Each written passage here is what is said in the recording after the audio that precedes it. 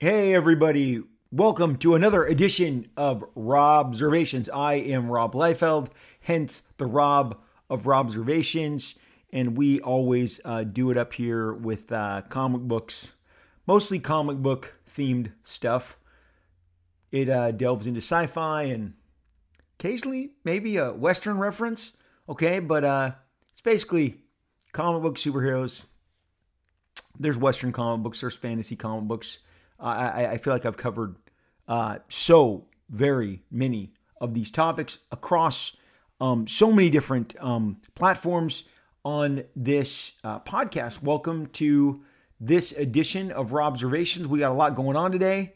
It's a it's going to be an interesting one for sure because I got a lot on my mind. Oh, I got a lot on my mind. So to start with, we are going to discuss the CCC, and that is what I am calling character chemistry component. We could even get 4 C's in there if we said critical character chemistry component. The critical character chemistry component, okay? Because chemistry is everything.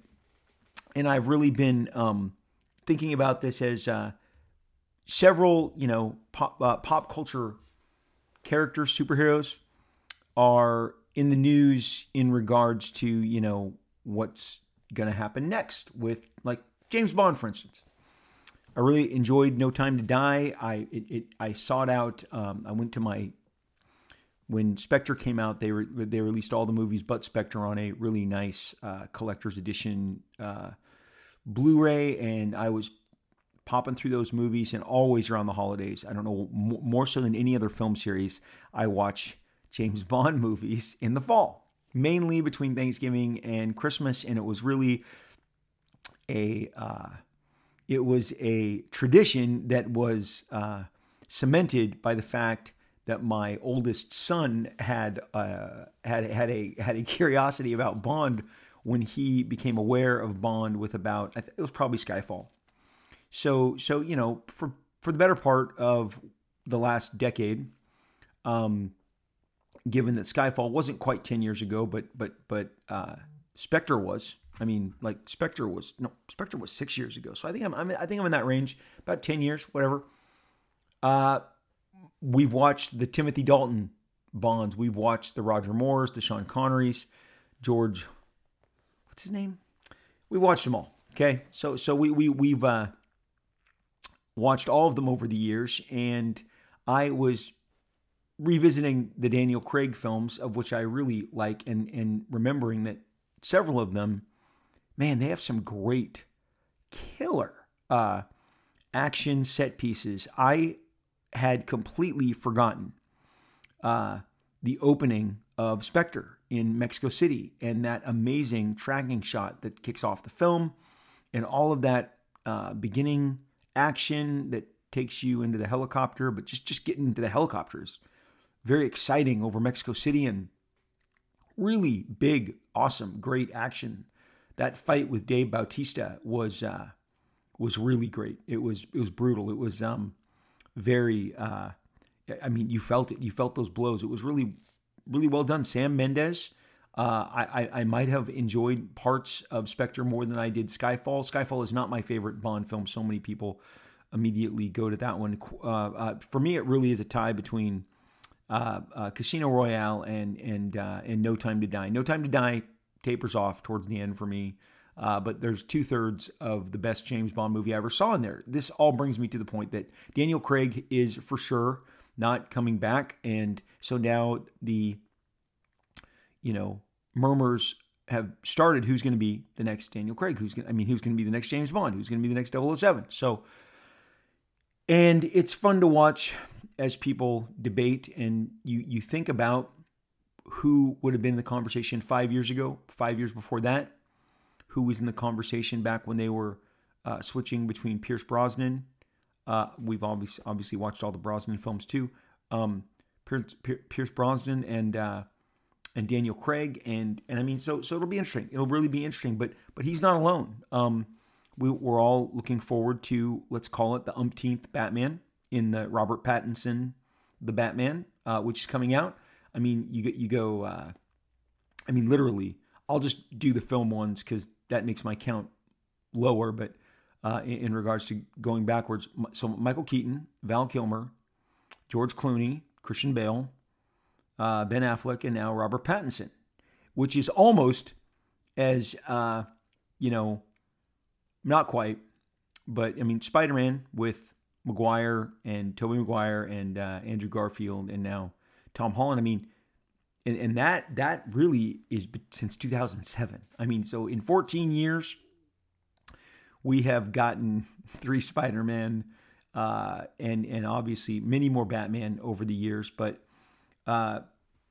given that Marvel, the MCU is, dancing with the X-Men franchise and how are they going to roll it in. And I got to tell you guys, I'm going to tell you, I know the Eternals marks the end of this initial phase, which was Black Widow, a prequel, Shang-Chi, which was a new launch, and then Eternals, which was a new launch. And then the next thing that we have on the docket is obviously the shared property of Spider-Man, because Sony has propriety over that and kind of combines with Marvel on the Tom Holland Spider-Man in regards to implementing him into the Marvel Cinematic Universe. So that's up next, and that seems like more of a continuation of what we left behind with Avengers. And in the meantime, again, they gave us a prequel to kind of give Natasha, really Scarlett Johansson, her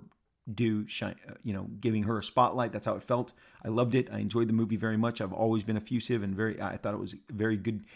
Black Widow was just a good time at the movies for me. And with the travel that we did this summer, whether it was when we flew to Hawaii or to Italy or wherever, recent conventions, my trips to Florida, my trips to Arizona, to New York, Black Widow is being watched in everybody's seat. They've got it on their iPad, their phone, whatever device on the airline. So it was really the summer to watch. You couldn't escape Black Widow. It was everywhere. And I have you ever found yourself looking over the shoulder of the guy next to you? You're like, well, I'll just watch his film. I'll just watch what he's having. And that happened a lot this summer. I was very much kind of like leaning over left or leaning right when I would like see people had different sections of Black Widow. Particularly, I mean, always somebody was playing Black Widow. So, then you had Shang-Chi, which really fun, great movie. I enjoyed it. And then the Eternals, which I enjoyed. It's very interesting. I'm still dwelling on it. I'm gonna come to a consensus with myself after I see it a second time. But really, they need to get these X-Men movies going. The X-Men are beloved. They are loved, whether it's the comic books, the animated series, all of these toys. And this leads me to where I'm going here with the critical character chemistry component. Okay. If you cast poorly, and I did say in my Eternals podcast that I had some casting issues. It's the first time I really had casting issues with a Marvel movie. I will never say who I was not, who I felt was miscast, but I feel like the movie is held back by performances that could have been better cast. That's my opinion, and being, very careful in what I say beyond that. But I believe that is part of what I don't love about the Eternals, is that there are characters that I think could have been cast better and who have provided more gravitas, more chemistry.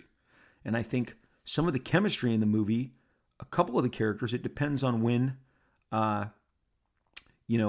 they're paired with other characters who have more pop, and those miscast roles pop more when they're next to characters who are really giving it kind of an extra bump. But let's think about Wolverine. That's another one, like James Bond, that's been, bandied around, and it's like those are going to be big shoes to fill. I mean, for 20 years we had Hugh Jackman. Hugh Jackman, by the way, broke so many Wolverine rules, as you guys know, and it was my generation that put Wolverine over the top. It was my generation that experienced the Bronze Age kids who experienced Wolverine's transformation under John Byrne when he came on the X-Men as a Canadian, put an extra emphasis on Wolverine. It was a source of his feud, his falling out. I did X-Men, I did comic book feuds, I covered this. I have an entire comic book feuds series, and it is a series that I actually get really great feedback on. So many of these feuds aren't known, even though they are in print and in press. But again, they're not on YouTube. And some of these gems you're going to find are going to come in books and things you have to read. And I love reading. I love reading articles. I would prefer to read a great article than to watch an interview. I always have. But as my buddies at the Bloggers told me 6-7 years ago, video content is what you guys want. Many people ask me, do a YouTube show. Why can't you put this on YouTube? I don't want to film this. I don't want to have to worry about how I look. I just want to talk into this mic and discuss topics that I enjoy and share them with you. And if you enjoy them, then that's terrific. If it sparks some curiosity, if it sparks, if it gets you to go out and buy more comics, great. Then that's a win-win for everybody. But I just want to talk. One of the reasons I did this show, and I meant to mention this in a previous episode, beyond the loneliness of the pandemic. So often I hear people talk about me or talk of me, and they don't talk in my voice even remotely. They don't even remotely. The internet would have you believe that I speak like this. Oh, my name is Rob Liefeld. Me, John No Feet. It's or like, I came out of Suicide Squad earlier this year. A movie I completely enjoyed. I thought it was ridiculously well made. I think James Gunn is so talented. I thought Suicide Squad was great fun. Just what a blast. Really well made. Love the visuals, love the movement, love the pacing, love the performances. That was a movie that was perfectly cast across the board. But it didn't do well. It literally didn't get a lot of numbers streaming. It didn't have anybody go into the theaters to see it, which we now know is not just a streaming thing, as movies like Dune have attested. You can really push people into theaters big time while still also streaming and kind of do that dance.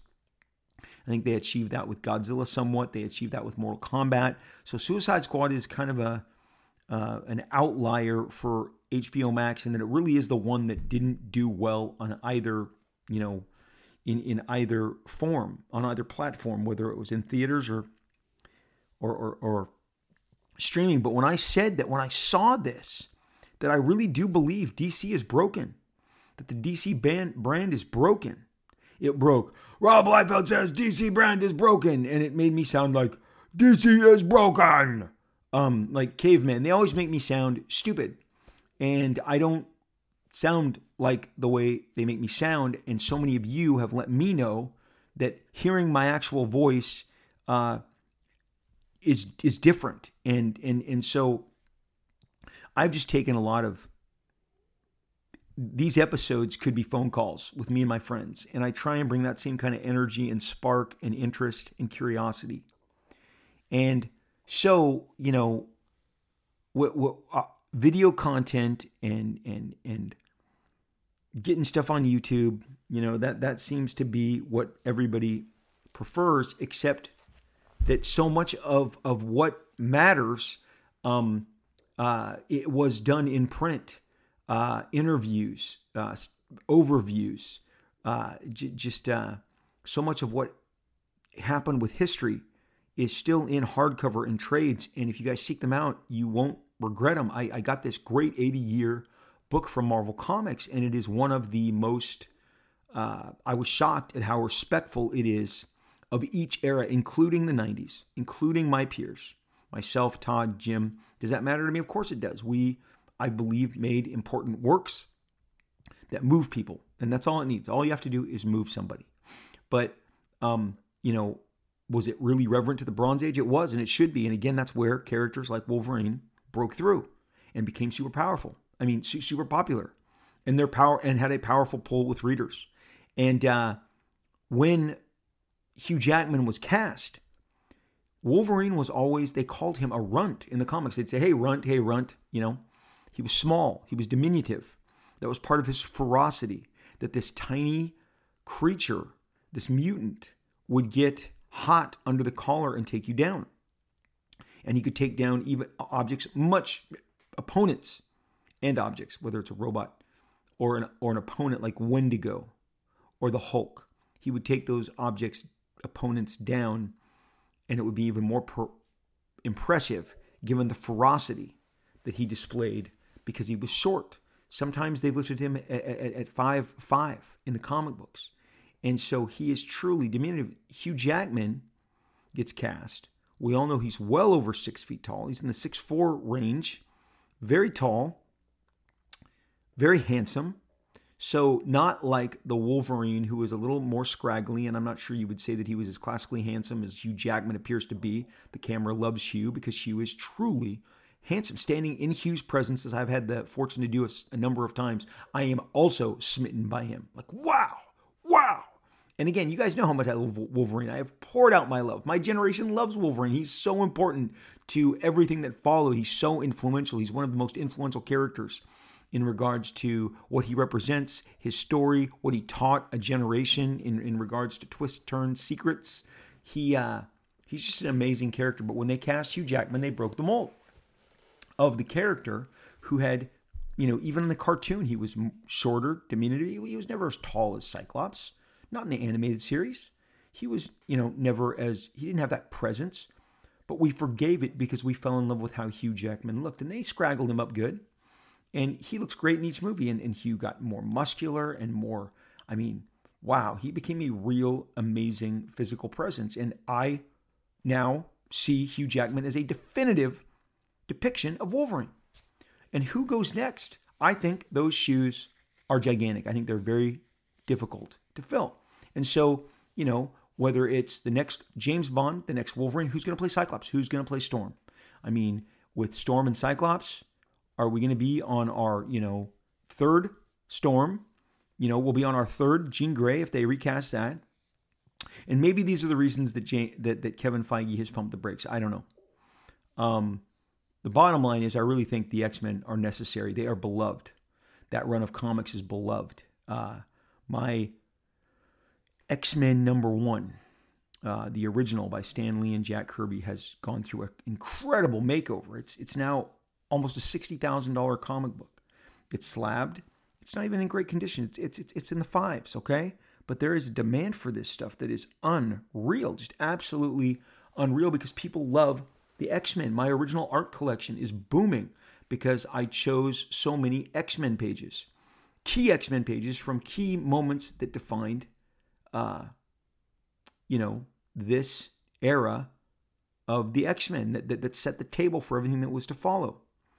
The reason I love Steve Ditko's Spider-Man so much is because you don't get Todd McFarlane's Spider-Man, which I really enjoy, and you don't get Eric Larson's Spider-Man, which I prefer, without Steve Ditko's, okay? You don't get Jim Lee and Joe Madureira's X-Men without John Burns. It's just, it is impossible to remove his influence. And so that speaks to how important that age was and those characters were. But where am I going with all this? Is it really about who's going to be cast next as Wolverine? Is it really about who's going to be cast next as Bond? Well, here's the funny thing. So I've got a book coming out right before Thanksgiving, X-Force. It's 30th anniversary. And the thing is that it celebrates a bunch of characters that I have a special relationship, a special dynamic with. I was able to see some of those characters come to life as Ryan Reynolds became Deadpool and Josh Brolin became Cable, and Zazie Beetz became Domino. And it's exciting. And I can't tell you how much of a thrill it was to watch those characters come to life. But I'm kind of celebrating on my own, and I was collecting together a bunch of the Cable action figures over the since Cable's inception. Now, I have more than 30 action figure representations. I some statues, some pops. I'm almost at 50, and I'm trying to get a picture together. So this came about. So you've got this long intro to where I'm going. but it sets the table, and it's important to set the table, right? Cable, I have little miniatures. I have the 3-inch action figures, the 6-inch action figures, a couple 12-inch action figures. So I'm putting together, assembling them for a photo that I'm trying to make of just them, assembled together so you can see the volume of the Cable action figures. And then this book that I bought, The 80 Years of Marvel Comics, only brought back to the fore given how important Cable was to everything that went on in the 90s. His introduction, my introduction of Cable in New Mutants 87, caused that book to turn around. It took off. It became a giant best-selling book, which it was not. It launched X-Force. This book will tell you they sold 5 million copies of X-Force. I mean, number 2 best-selling comic book of all time. Started a licensing wave where so many ridiculous, action figures. I mean, you got Snow Cable, you got Jungle Action Cable, you got Underwater Cable, you got, Camouflage Cable. I mean, they went crazy with Cables, and Cable became his own kind of G.I. Joe.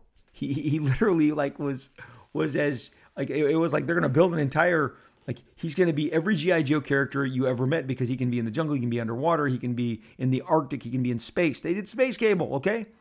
So of course, while I'm doing this, and then I remember many of the episodes that Cable appeared on in the X-Men animated series, and Larry Houston, who produced it, could tell you this. They were fan favorite episodes. They involved big storylines that generally were multi-part storylines. His appearance was really favored by so many people and fans of that time. Cable spun off into his own series, his own miniseries. He has hundreds of issues, and his popularity is so well known. I shared with Josh Brolin when I was on set with Josh. Prior to that, building up to that, when we would talk, I would share with him how popular Cable was, that you are playing the most popular character in the Marvel Universe that had not yet been introduced as a film character. And I can back that up with the sales of X-Force just alone. And how many, 75, 100 issues of Cable, whatever Cable ran. There's been hundreds of issues of X-Force. He literally, again, has had so many different showcases and has become so important in so many different storylines. Executioner's Song, he's just had so much, given that I created the basically his, evil doppelganger who became his chief nemesis and a very important X-Men nemesis in Strife. You cannot underscore how popular and important Cable is.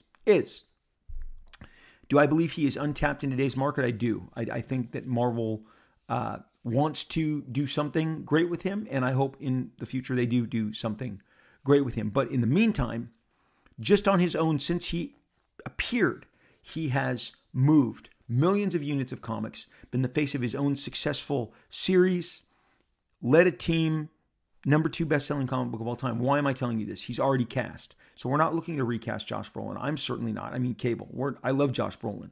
I know, speaking of, and we'll harken back to this in terms of the critical character chemistry component. We'll harken back to this soon. But the most important part of what I've told you here is this is a very popular character. And casting him was important. And I really love what they did with Josh. And what I'm going to speak more of is some of the, I won't name them, but there were quite a few near Cables, guys who almost were Cable. And it's interesting, given had some of these other characters been cast as Cable, would I have supported it? Some of them I can tell you right now I would not have. I was very terrified in regards to his casting. But again, this isn't about Cable.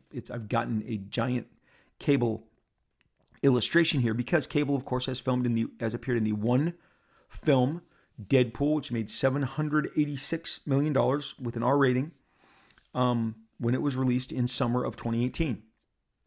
We have coming up a movie starring Dwayne "The Rock" Johnson as Black Adam.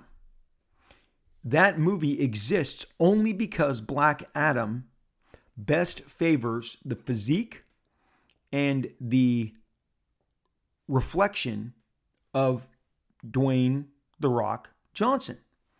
And it is meant to capitalize on Dwayne Johnson's popularity and the promise that he brings to it as a movie star in pulling off a character that has not ever held together a franchise and had dozens of comics. You can say, but he's been a guest star. Yes, but you and I both know, because I've done it, you can go see how many books, how many Black Adam comics has he literally named Black Adam comic books have there been that have been successful, that have cultivated the favor of fans. He is in no way, as a comic book character, an A-list character. There is no argument to be made that he is not in any way, shape, or form an A-list character. I would argue he is in the C-list. But being portrayed by Dwayne Johnson punches him up to A-list potential. Definitely puts him higher than he is as a comic book character. Now, I familiarized myself with Black Adam when I was coming up because Marvel had created a Shazam series to reflect the Shazam Saturday Morning Show, which was a live-action show which I never missed. I think it ran 3 seasons. I loved it.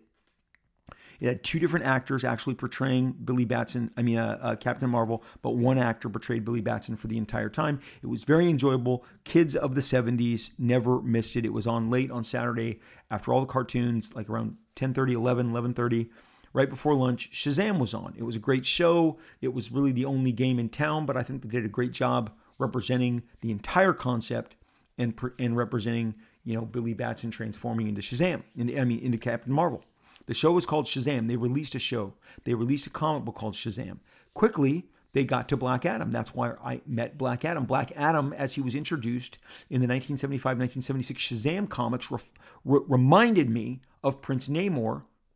The way he looked, from Marvel Comics, Prince Namor, Submariner, and I liked and I saw, and they portrayed, Black Adam as the kind of counter, the evil version of kind of this, mystic representation of powers, just as Captain Marvel is the good version, and over the years, I was taken with his origin back in the Egyptian days, Seth, and just all of the Black Adam backstory. It's rich, it's good, it's fun, but he doesn't have the chops in comic books that you would associate with a character that fans are clamoring to see and that audiences are dying to see based on his sales or his awareness, because it's very, very low.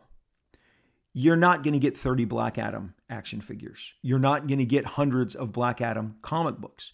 I don't care if he's appeared in the Suicide Squad, the Justice League, the Marvel Family, Shazam, his brief miniseries. Black Adam has not carried a franchise. He has not been a popular figure in the culture as a comic book character, as an action figure.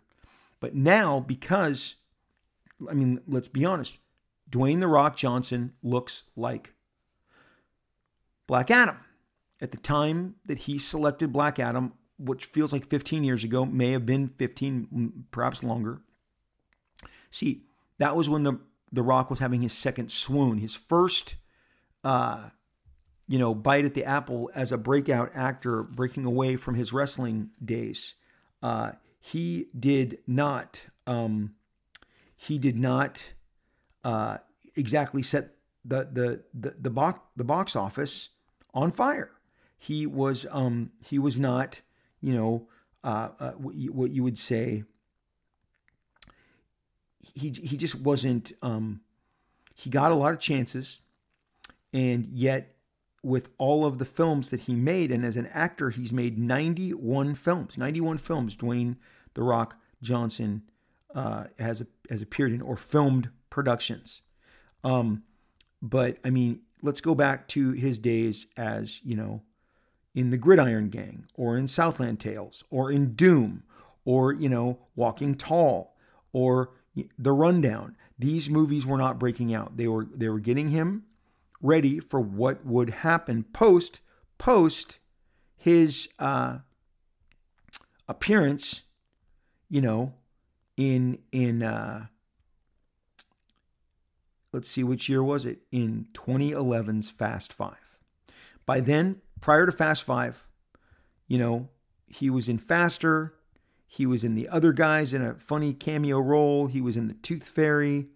He was in Race to Witch Mountain. He was in Get Smart. None of them positioned him for the superstardom that his turn in Fast Five would give him. And we all, I remember very clearly the commercial. And whatever you do, let them get into cars. His admonishment towards his other agents as they were preparing to battle the other, Fast and the Furious characters. And so Dwayne "The Rock" Johnson breaks out in Fast Five, and he heads up Journey to Mysterious Island, and that did well with him replacing Brendan Fraser. And then they tried to use his booming popularity to get G.I. Joe, the sequel, to get it bigger and better, and that didn't really take. Pain and Gain was really fun. It was a great turn for him. It's one of my favorite, Michael Bay movies. Michael was really exercising a different muscle, but then we got Fast and the Furious 6, and then, we got Furious 7, and we got San Andreas, and this was a really big breakout.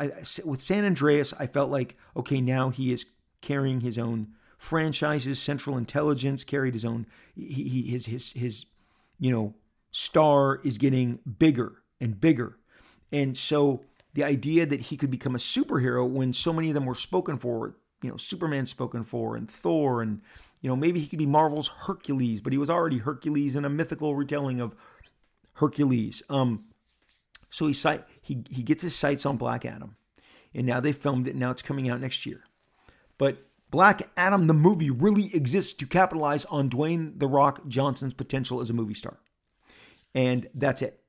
Because Black Adam is not your retailer's, a comic book that your retailer that pays his rent, that is consistent, that has a history or a track record.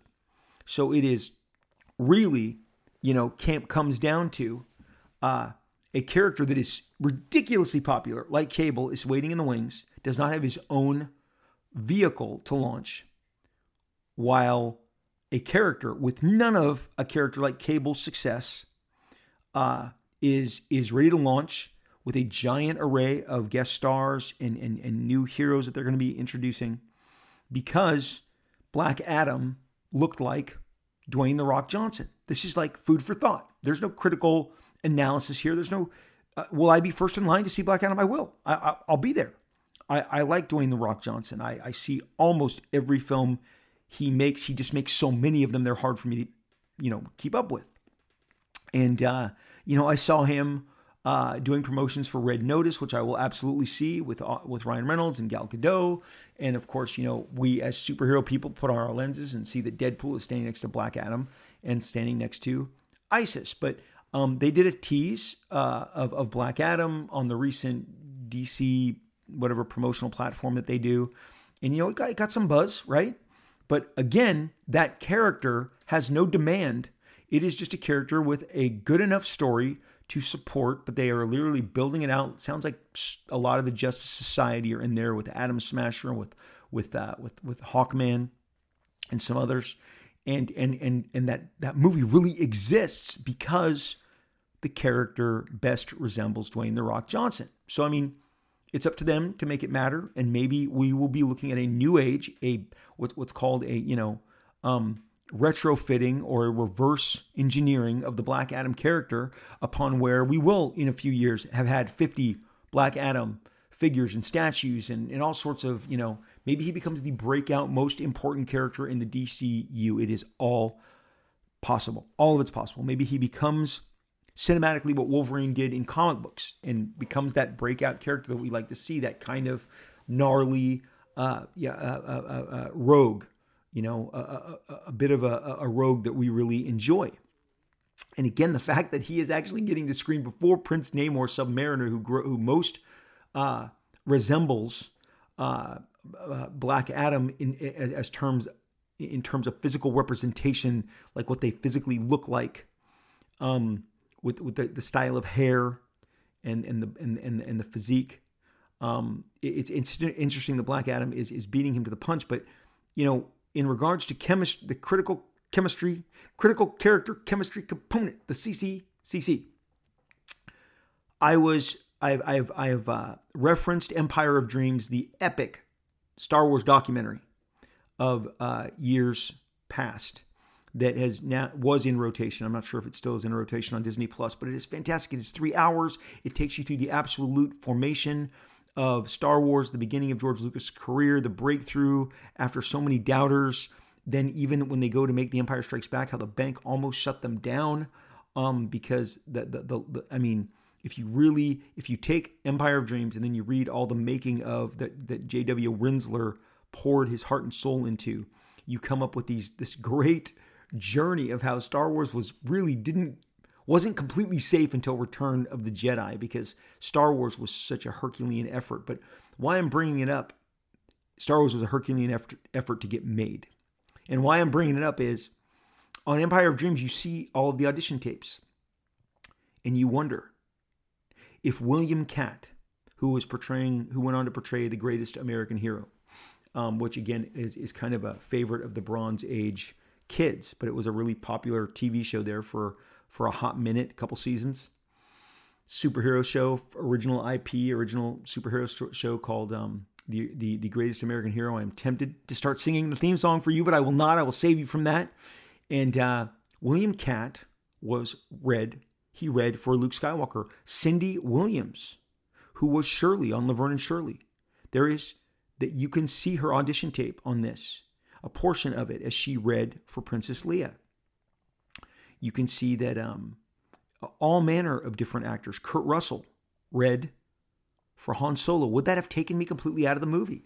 Terry Nunn. Who's Terry Nunn? It's Nunn. Terry Nunn in the 80s was a breakout punk pop, new wave pop singer for the band Berlin.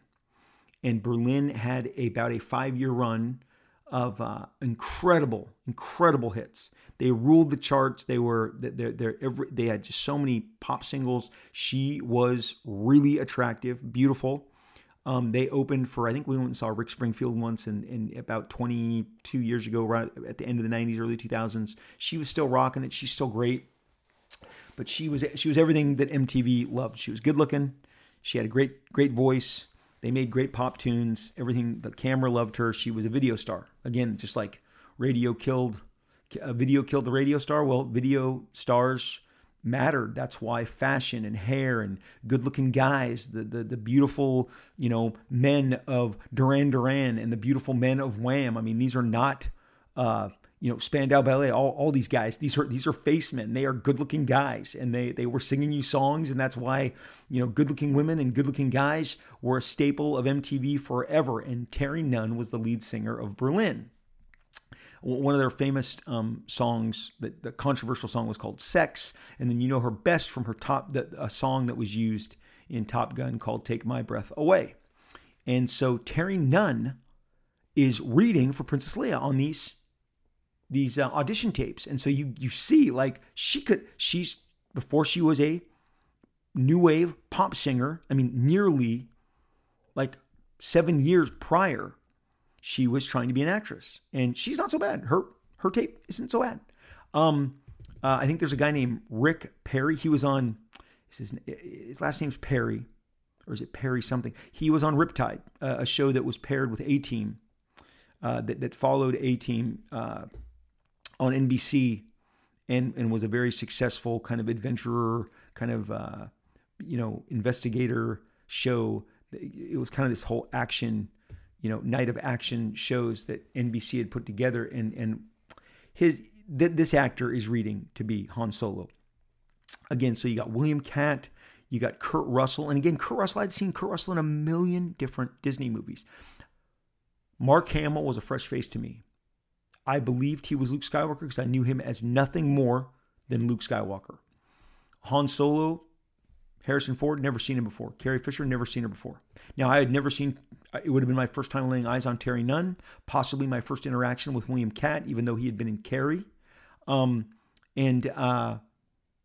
guess those would have been released at the same time, so I guess he got Carrie instead of Star Wars. But he possibly could have been a fresh face. But for certain, Mark Hamill, Harrison Ford, and Carrie Fisher were 100% original faces that I was able to view and interact with in regards to, their appearance and representation of these characters that I went on to love, absolutely love. The only character I recognized when I saw Star Wars was Peter Cushing, who I had seen in a bunch of horror films. He was, I recognized him as the British bad guy or foil in these black and white movies or shows that I had seen through our parents' black and white television that were on during the weekends, which is when all that kind of monster movie stuff played. And so, but everyone else was brand new. I didn't know anybody. They were all fresh faces to me. I had never seen Alec Guinness. He didn't register to me at all. And so, so to me, Star Wars was all these fresh faces, but looking at those reads and seeing Cindy Williams would have absolutely taken me out. She was Shirley, okay? Laverne and Shirley, I just could not have, by that time, it would have been like, but she wasn't, I think she had already been Shirley. And this would have been a movie role for her. Regardless, I now just go, how could it be anybody but Carrie Fisher, Mark Hamill, and Harrison Ford? But when you look at that, and you look at all the different reads, and again, so, sidebar, my youngest son, so proud of him, he is off making a Disney film right now. Once he was cast, there's chemistry reads and with other people to see how they, blend with you and you with them. And so again, critical character chemistry components, okay? This is what makes or breaks so much of what we enjoy. And would we be loving Star Wars if it was William Katt? No drag on William Katt. Did he have the gravitas? When the camera lingers just on Mark Hamill playing Luke Skywalker as he stares off into the, twin moons off of Tatooine and ponders his future when his aunt and uncle are dragging him and telling him they need to stay an extra year and work on the farm, and he can't go be a pilot yet. Like that face, that look, that's the kind of stuff that you bond right there with that character. You feel that character's pain, and that is because of the performance they are putting forth. And we've all seen not just Star Wars, but I read where Amanda Seyfried was cast as Gamora, and she was offered the role, but she didn't want to put the makeup on. She didn't want all the green makeup, so she ended up passing on what possibly could have been a huge role for her to break out of. And there's all sorts of near misses, near casting stories where we find out that, oh, you mean this person could have been this. Ultimately, I think Daniel Craig turned out to be one of the greatest casting choices they could have ever hoped for. I thought it really turned out great. But Zoe Saldana, really benefited from, think about it. She was in Avatar. She's in Guardians of the Galaxy. Zoe, then she's Uhura in Star Trek. And again, the reason I love that original cast, it's not the original cast, even though the original cast of Shatner, Nimoy have great chemistry. It was like really Chris Pine and that cast had great chemistry too. J.J. Abrams is great at casting films. Force Awakens is a testament, 100% a testament. I had seen Adam Driver on Girls. We watched Girls on HBO religiously, and he was a very conflicted, kind of a darker character. And then so casting him and making him basically the new face of Sith to a new generation turned out to be, very great casting. I think he more than delivered across all three performances. Daisy Ridley, love her. I don't know that I like Rey without Daisy. She's so charming and charismatic, and she just carries so much of what I love in each of those films. She is, for me, my favorite part. Now, on the flip, as much as I like Oscar Isaac, I believe he was completely underused all across the board in the Star Wars franchise. Seeing him in Dune, I just, he maybe was even given, he's definitely given less screen time in Dune than he is in all three Star Wars films, but he is so much more appealing to me in Dune in the way that he is utilized. I always felt that they, as you probably are agreeing and nodding and going, of course, no duh, I felt he was supposed to be the new Han Solo of the franchise when they cast him in this new Star Wars series of films. I never truly believed he was utilized properly. And to me, that's wasted casting, even though JJ can cast like a mother, can pick, whether it's Alias, whether it's Lost, the Star Trek reboot, Star Wars, I just think he's fantastic. He has a great eye for casting. And, but Oscar Isaac, to me, wow, great cast, great actor. I've seen everything Oscar Isaac's done, all his intricate character stories, character work, all his films.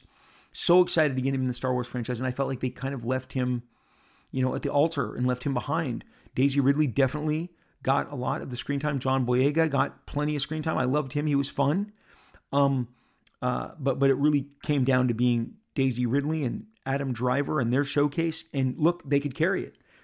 I love Daisy Ridley. I miss seeing her on screen. She's really fun to watch. And she's, again, the camera loves her. Like I've spoken of in regards to the Eternals. Angelina Jolie has always, we love her. She's a movie star. She has a great face. She has great emotions. She has great range. And when she fills up that 4-story screen or that 6-story, 8-story IMAX, it carries you. Again, so chemistry and who coulda, woulda, shoulda, who might have gotten. Do I love Guardians of the Galaxy as much if it's Amanda Seyfried instead of Zoe Saldana? Maybe not. Chris Pratt was a big deal when he got cast as Star-Lord. We all know this. I remember I was sitting in a coffee house, an independent coffee house, not a Starbucks, not a Coffee Bean. And when I was reading my computer and I saw that Chris Pratt had been cast as Star-Lord, and I was like, I knew him from Parks and Rec. I knew him from being the smarmy asshole friend in Wanted who gets his teeth knocked out by James McAvoy. And I'm like, wow. But then we watched Chris Pratt just completely transform himself, become this physical specimen, embody Star-Lord, and endear him to ourselves for what it seems like now, like 2 decades, even though I don't think it's even been 10 years since Guardians. But what a resounding, another great casting. You would not have thought Chris Pratt would have worked as exemplary as well as he did in such an exemplary fashion. And he is Star-Lord to me. That is a tough role. Just like, I don't believe Deadpool will ever be recast. I believe that role dies with Ryan Reynolds. I believe, again, he can continue playing Deadpool. But when you get the next Deadpool movie, already we're at 4 years from Deadpool 2 this summer. We're at 4 years. We're at 6 years from the original. If they filmed it this spring, which they're not, as far as I'm aware, but if they were at the earliest possible opportunity, you wouldn't get Deadpool till maybe 2023 at the very earliest, which now puts you at 7 years. Wow. It's really, if it was 2023, that would be 6 years from the sequel. Okay, 6 years from Deadpool 2. So, it's great that he reminds us how great he is at Deadpool when he makes like a trailer, like he did with Taika, and Taika is performing as Korg in the interest of selling us on Free Guy and going and seeing Free Guy. That was so wonderful. It reminds us. But again, Deadpool, if by that time, if in 2023, 2024, Deadpool comes out, Ryan will have been Deadpool since 2009. I mean, you're talking a good 14, 15-year span that he has carried that character, which matches up well with how Robert Downey Jr. portrayed his character, longer than Christian Bale portrayed Batman, longer than Tobey Maguire. I mean, it's incredible. Again, it comes down to chemistry, the CC, critical, chemistry, character, component. And whoever wins those reads and gets those roles and works as well as they do, gives us these great relationships with these characters, and we take that ride. Once that chemistry is nailed, we take that ride. I hope that there is more Josh Brolin as Cable. I hope he gets his own film. I hope he gets his own franchise. X-Force can go beyond everything that was established in Deadpool. I hope that Black Adam is great, but my point being that, this is a character that has no demand other than he looks like The Rock. And so they're going to go forward. They're going to make that work. That's going to be fun to watch. And honestly, it's going to work. It'll open. It'll do well. It really is a question of how well. How great does it do? Because The Rock, as you guys know, will sell the crap out of it. He will get out. He will work all of the promotional angles.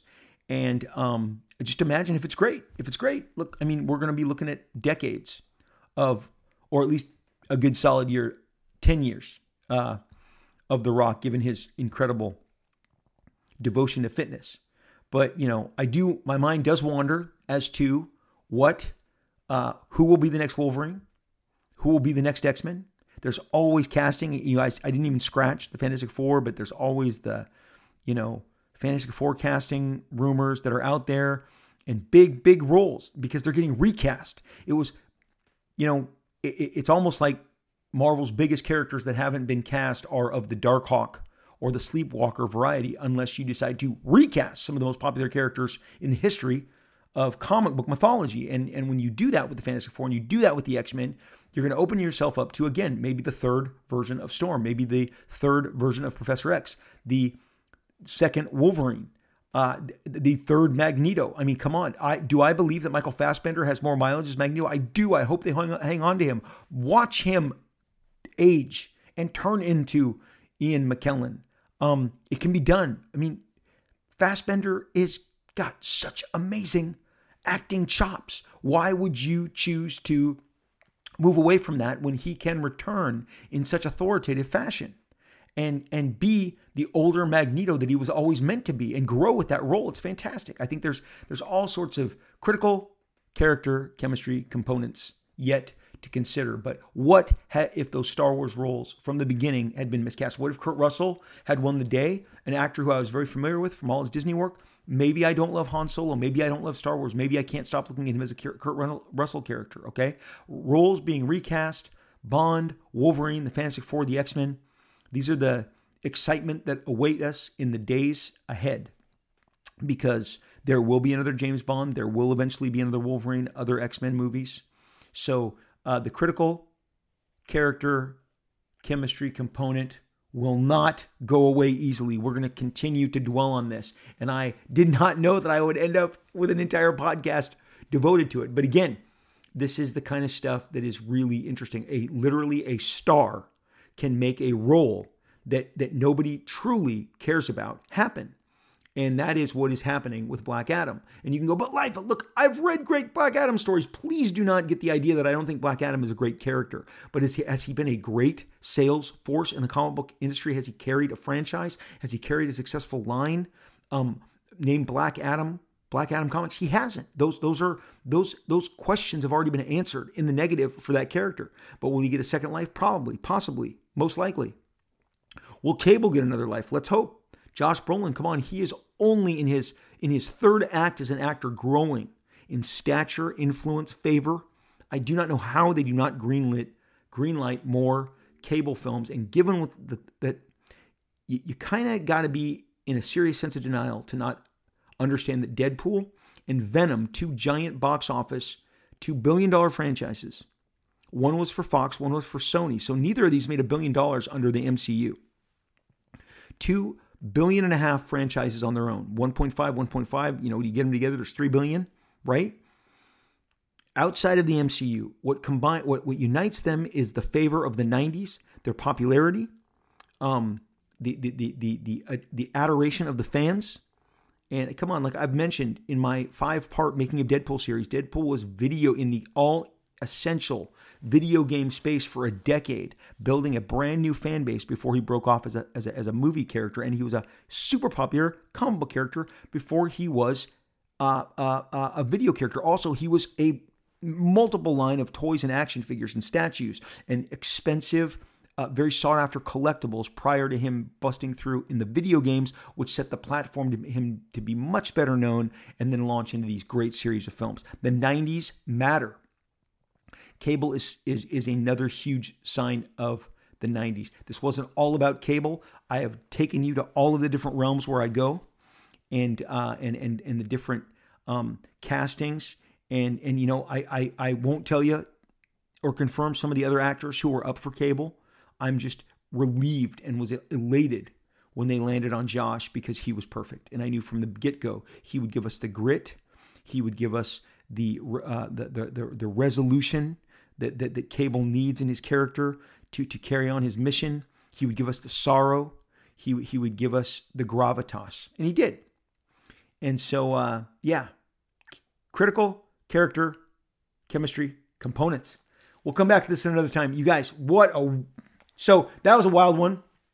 Okay? But we're loading this one up. This is your episode. This is what you got coming. I hope you enjoy it. Lot to think about. A lot to chew on. I said I had a lot on my mind. I did. I can't wait till they choose the next Bond, the next Wolverine, the Fantastic Four, whoever else. I mean, we've had how many Batmans? How many Spider-Mans? Okay?